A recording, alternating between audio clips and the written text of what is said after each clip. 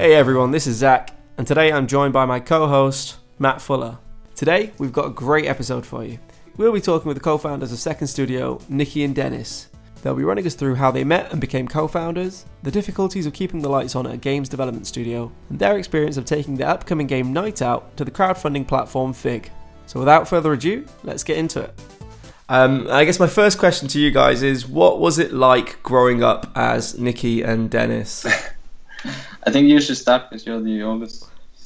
Okay. It was good, I guess. I was kind of like the generation where we didn't have a computer in the beginning. And once we got that, I just started playing different small games. And obviously, once the PlayStation 1 came out, I really needed that. So my parents bought it for me.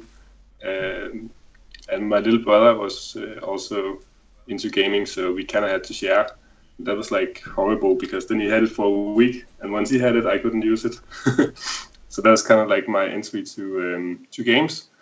But I think in the beginning I wanted to do animated films instead, because back then I didn't think that games looked that good. So it was first like later when they became really pretty that I wanted to work with games as well.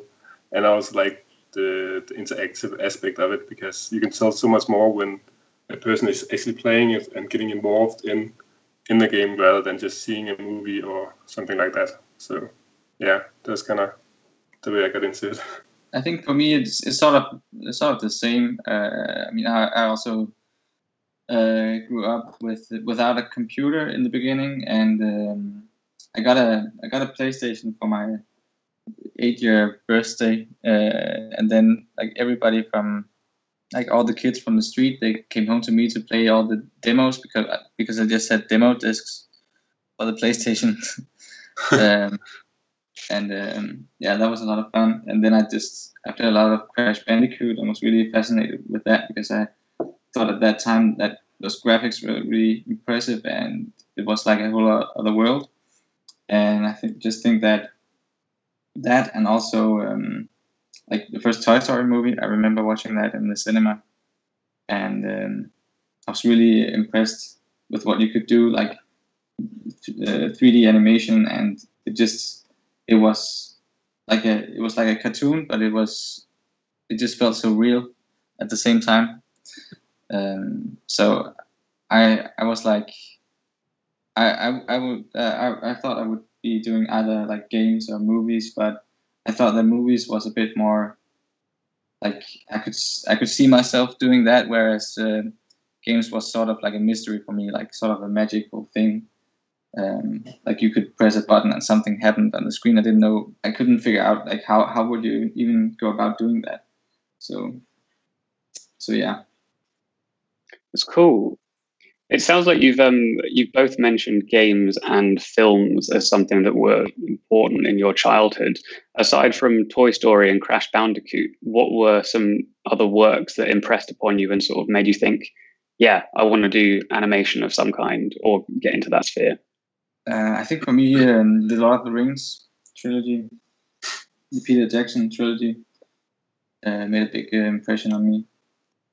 Because I read the books at a very young age, and then I saw the films, and it was just like what I had imagined almost. So, yeah. I mean, I played a lot of adventure games when I was young, like Monkey Island and Full Throttle and those kind of games. And because they had this cinematic element to them and they were really story-driven, that really captured me. And that was like one of the things that I really wanted to kind of explore and maybe work towards. But then I also saw like a lot of movies and cartoons, and I remember that actually it was mostly The Incredibles that got me cut into films, because I just thought it was so well made, and the universe that it kind of created around these superheroes was really appealing to me. So that's kind of like my entry, and then I thought, okay, maybe I could do that as well once I saw that film. Absolutely, yeah. The Incredibles is a really well-made and sort of magical film, so I can definitely understand that. Yeah, definitely. It's one of my favourites too, actually, growing up. Absolutely love that movie. What was the first development project that you guys kind of got involved in that was edging you into development for video games? I think there was like in the beginning there was like a lot of smaller projects. So there was nothing that was really noteworthy, not to talk bad about in any way, but it was like for us, like we came out of the animation workshop. That was like our education, both of us, and then we just decided to make this company. And then in the beginning, as I said, we got a lot of smaller gigs, and it was everything from like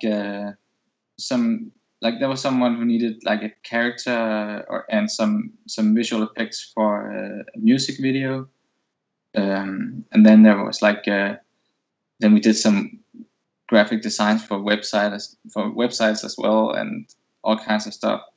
But right from the beginning, we had this idea for the game Jason and the Dead that we sort of developed on from the start.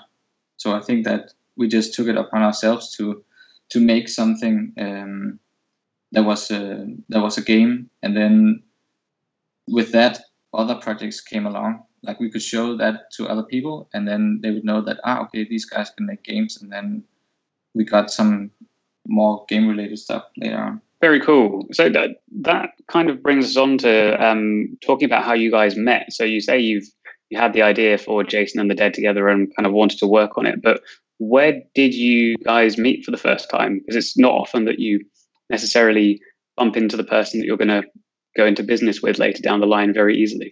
We actually met when I'm a couple of years older than Nicky, but I think you were very young when we met, because it was at a different school where we just went for 1 year, and it was very short, and we talked to each other back then, and we were kind of friends, but not really like the best friends. Just like we knew each other and we went to the same class. So were you one of the kids going back to Nicky's place to use the PS1 demo discs? No, it was not that far. He was 17. Yeah, wasn't it about that age? Yeah, I think I was 17.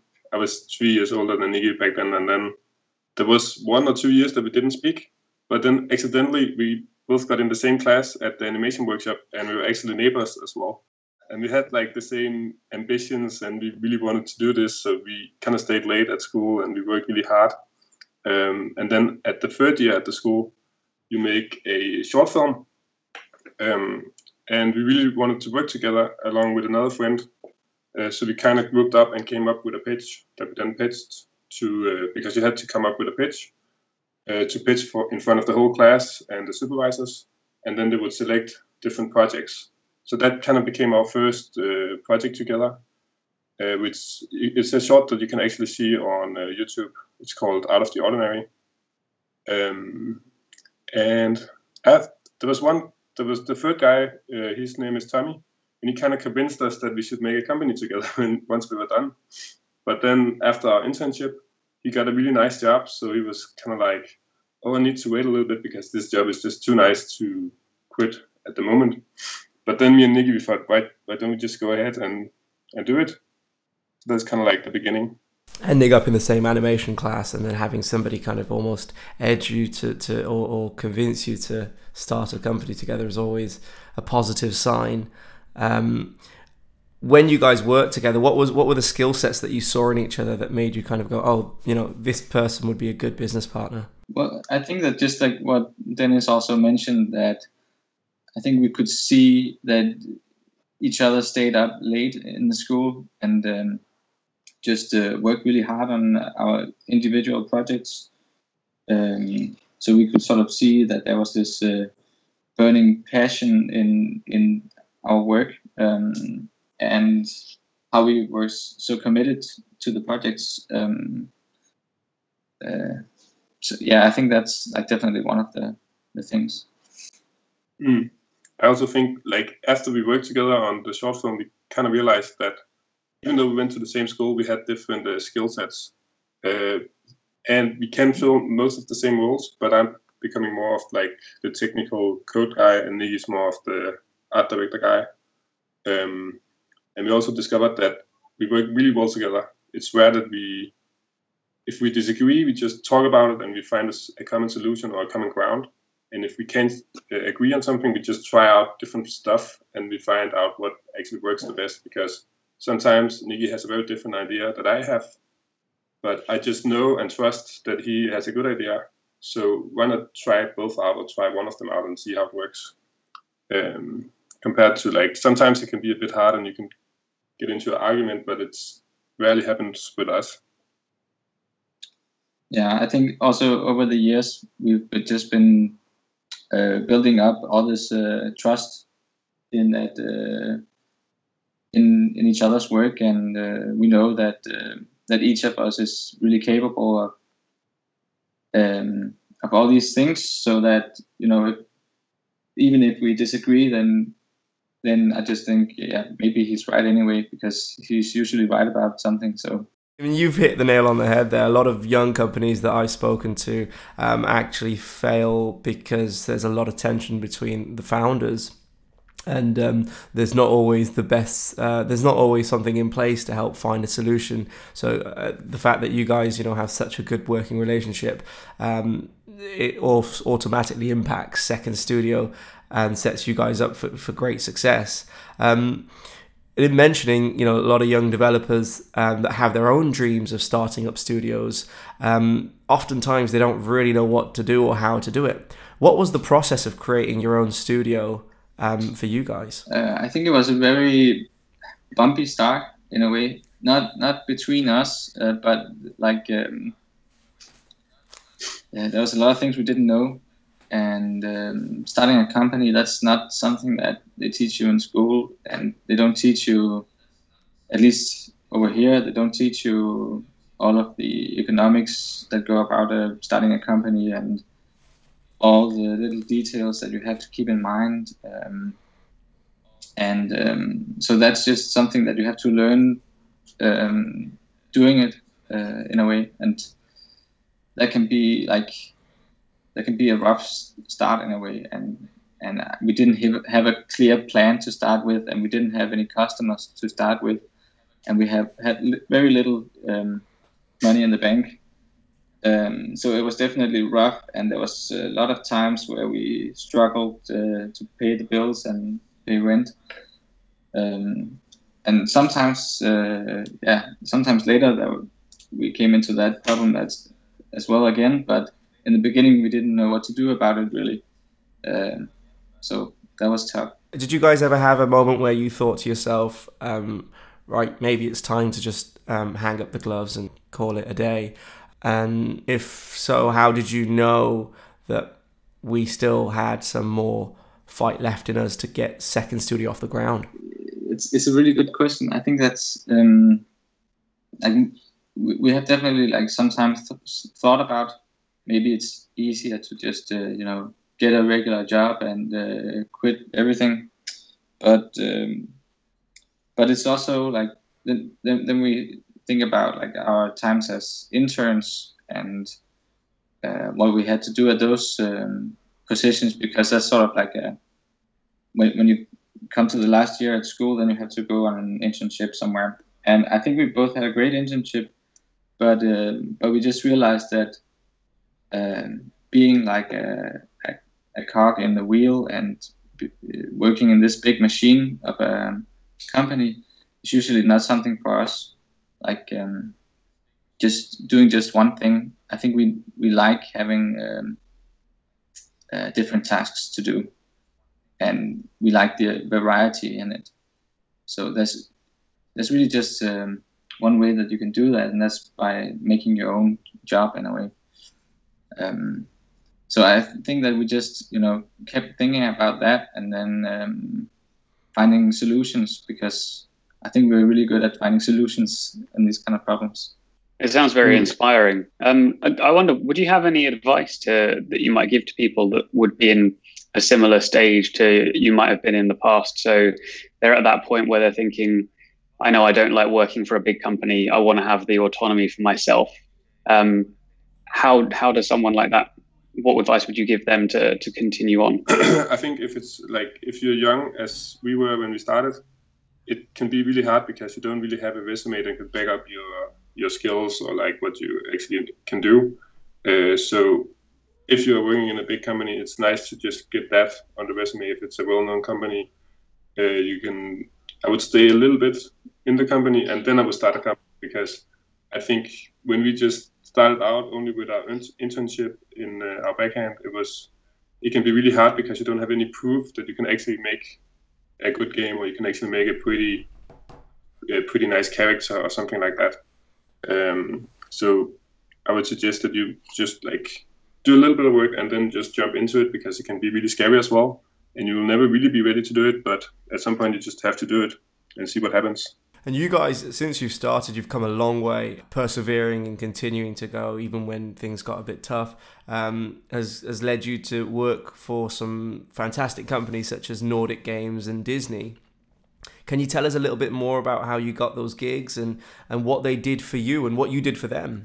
Yeah, so maybe I can just start with the Nordic game thing. So it was like that was right in the beginning almost of our company, and it was a small gig. It was just because normally Nordic Game, when they make the Nordic Game Conference, they have to make all these short spots for, like, when they announce the nominees for the awards, then you see like an animated spot for like that shows off the nominees and such, sort of like an introduction thing.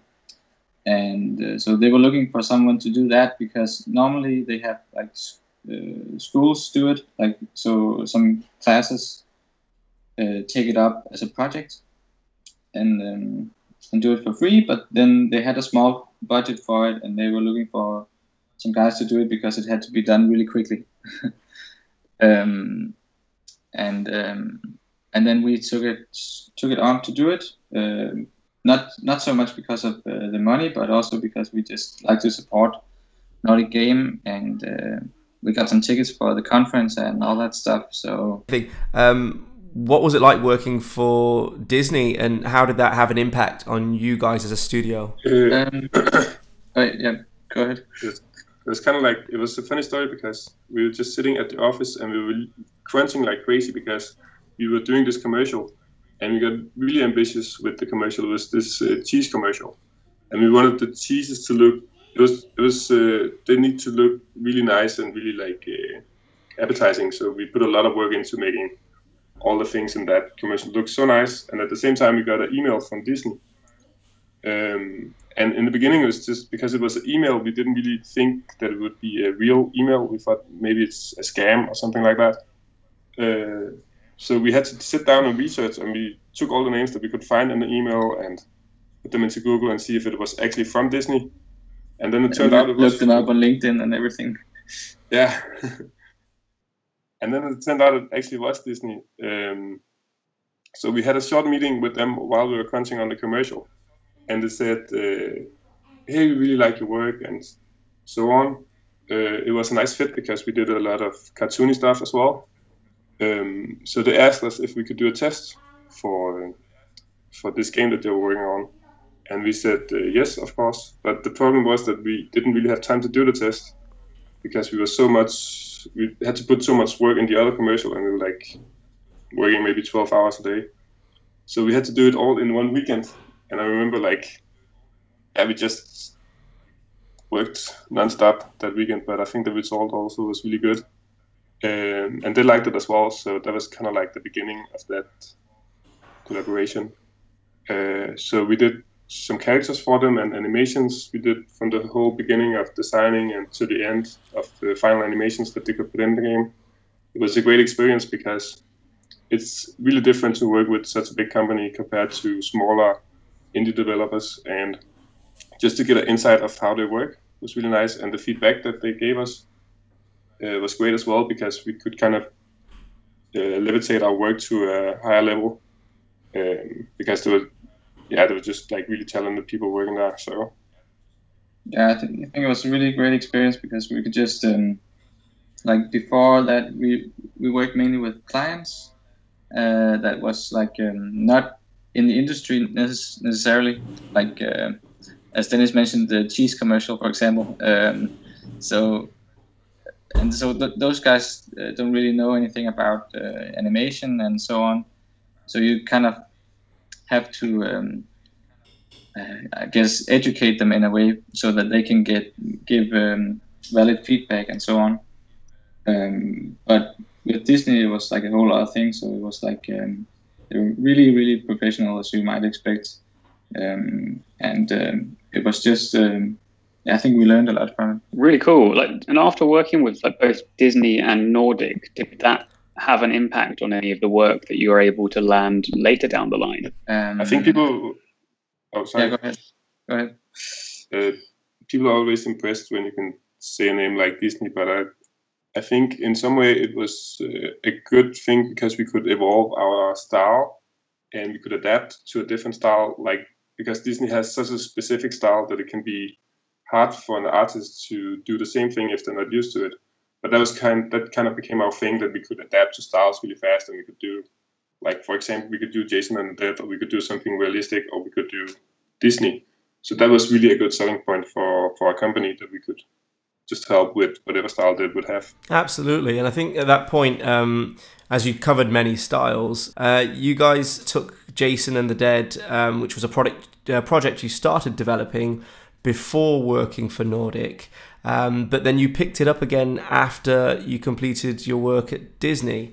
Can you tell us a little bit about that process and picking that project back up and thinking about taking it to crowdfunding and how that turned out? It's like it's been a bit special with Jason and the Dead, because it's like as we mentioned, we worked on it from the very beginning of the company, and so we've had like many smaller projects in between, and a lot of client work in between, and so you kind of learn a lot from all those projects, and that you can take into into the game, like into Jason and the Dead, and also vice versa. So what we learn from making our own productions, we can sort of take into the client work we do.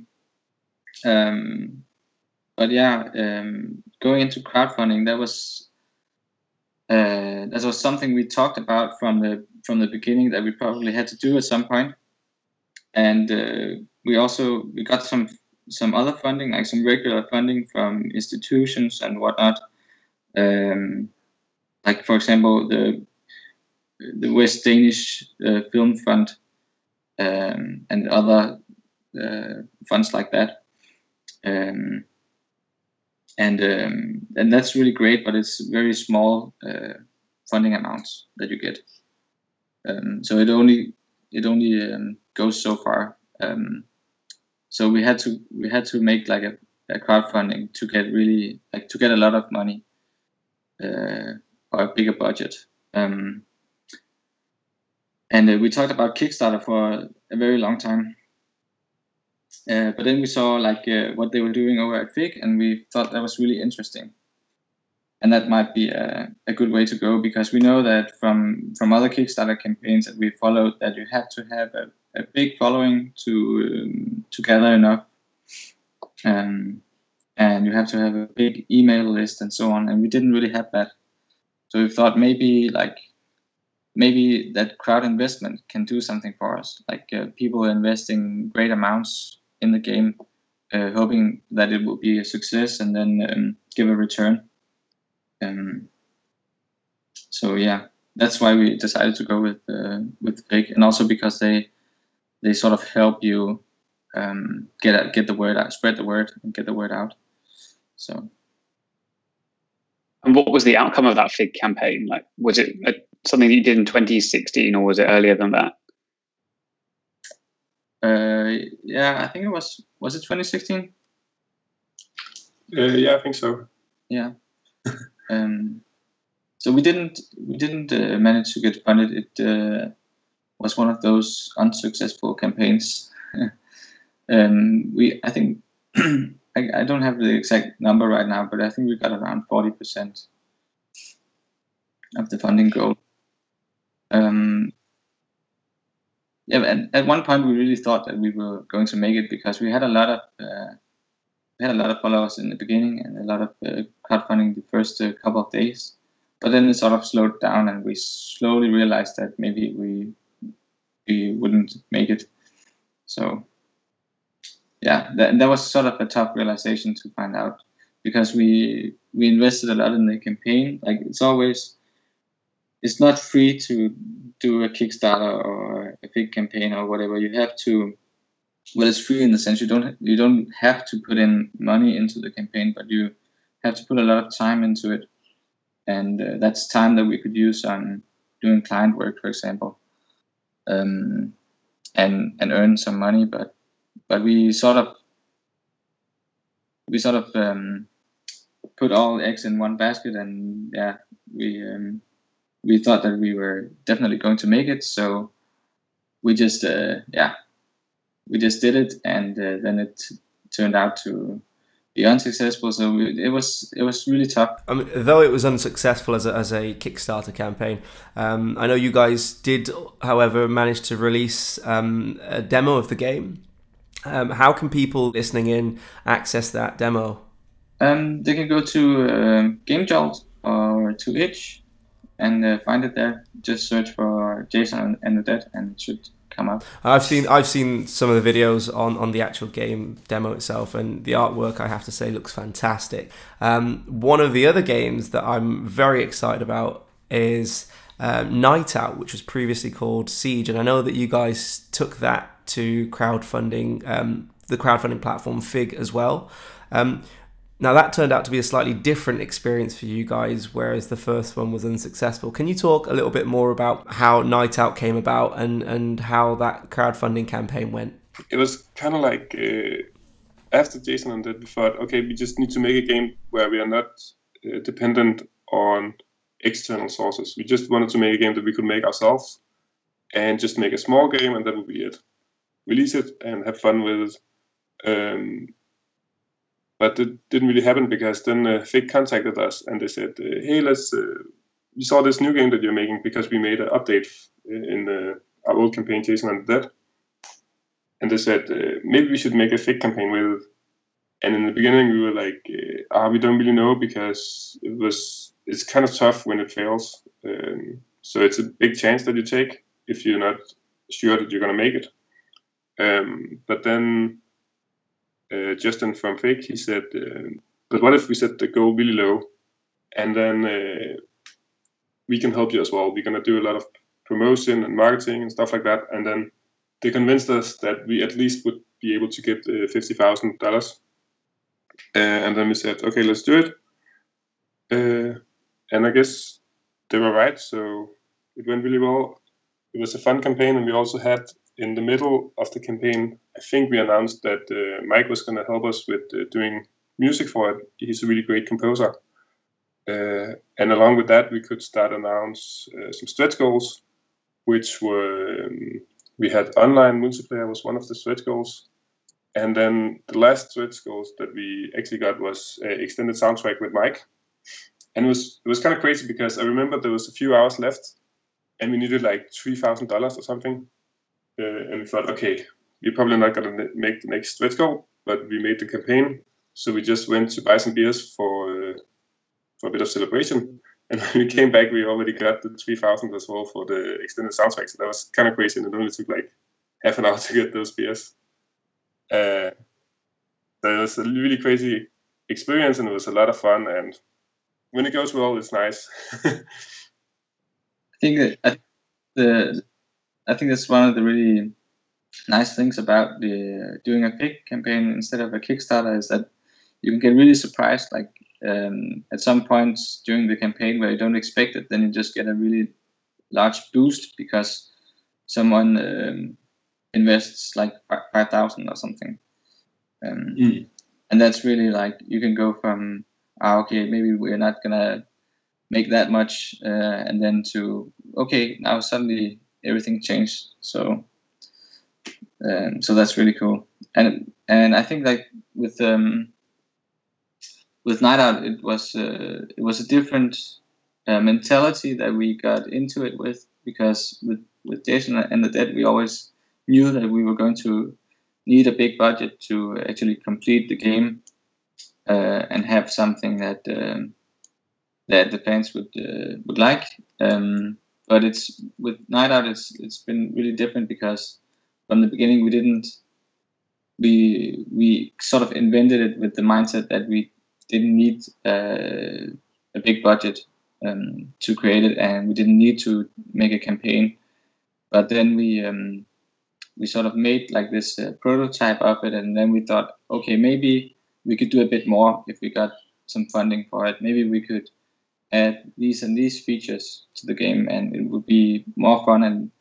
And at some point, we also thought that, okay, maybe we owe this to the game because we think it's a really nice idea and we think it's a really cool concept. So why not take it all the way that we can, in a way?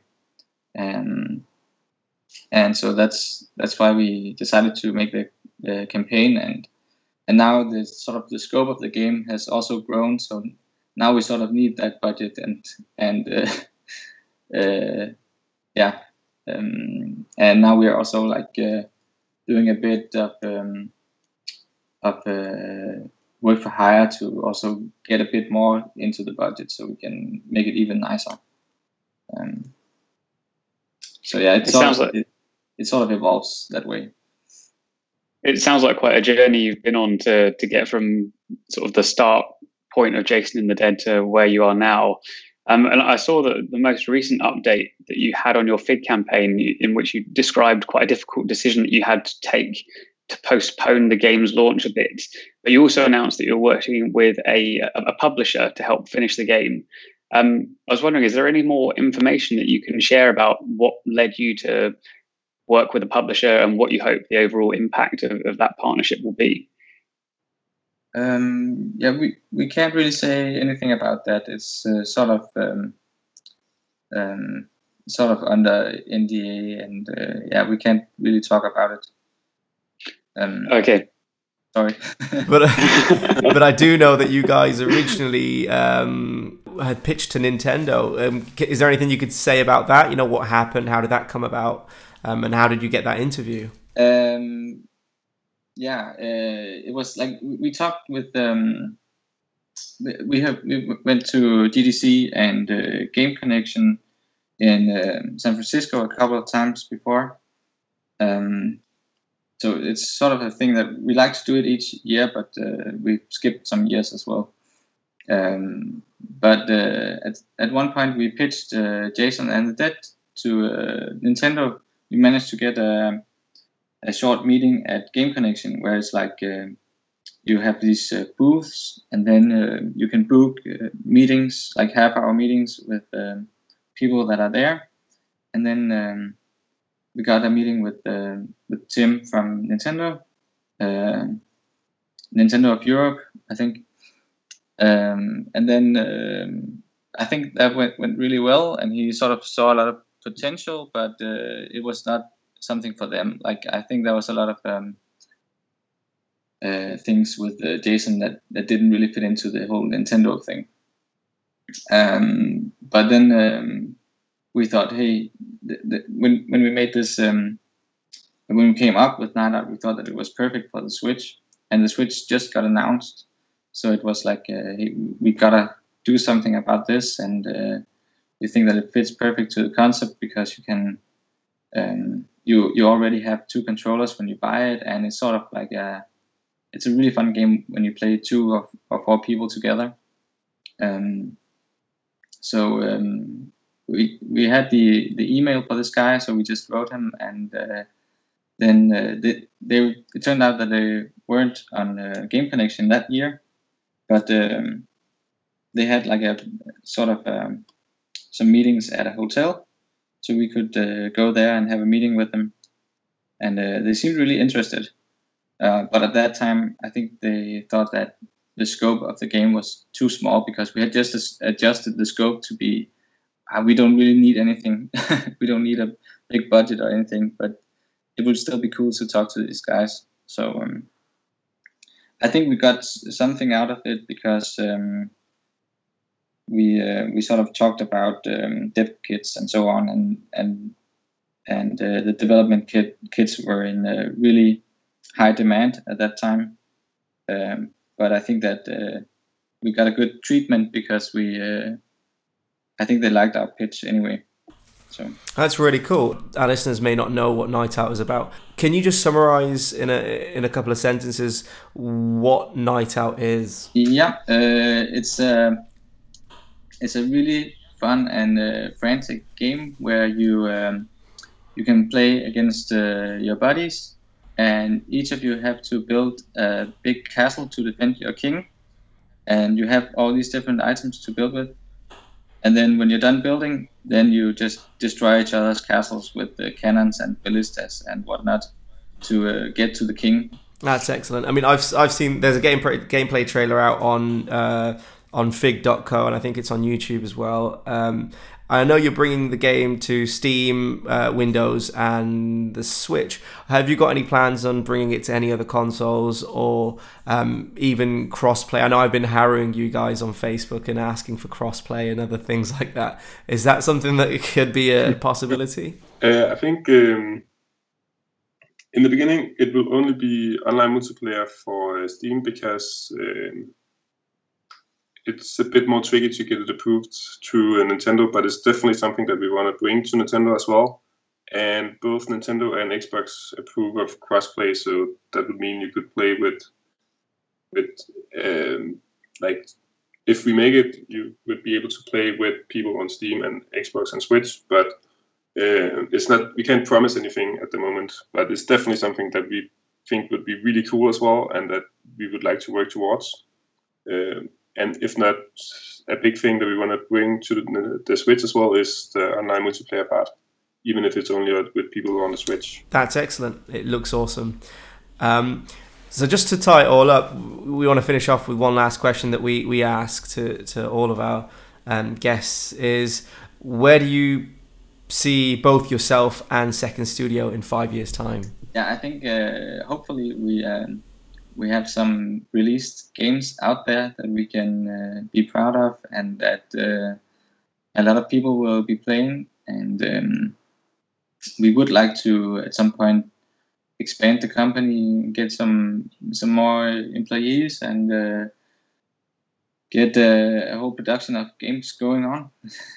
I think that's the plan. And while we really like to do work for hire as well, I think we will try to tune more into just making our own productions. Yeah, I think in terms of Night Out, it would, our plan is that it is going to be released in 2018. But it would be nice if it's a project that can evolve and that we can keep working on, making nice updates, maybe making more levels and worlds that you can explore, and really give it everything that we can, because I really think it has great potential. It's just as a small developer, it's kind of hard to find the funding to make such a big game, but a way that it could be done was just to release a lot of updates after launch as well. We wish you all the best for Night Out and Second Studio. You guys are doing a great job with it. We're very excited to play it. And thanks for coming on to the show today. Yeah, thank you both very much. Yeah, thank you for having us, and thank you for the nice words about Night Out. We're really excited about it as well. If you're inspired by Second Studio's journey, or just simply want to find out more about Night Out, then just hop over to their website, secondstudio.com, and drop Nikki or Dennis a line. If you've enjoyed this episode, don't forget to share it with your friends. Until the next time, have a good week.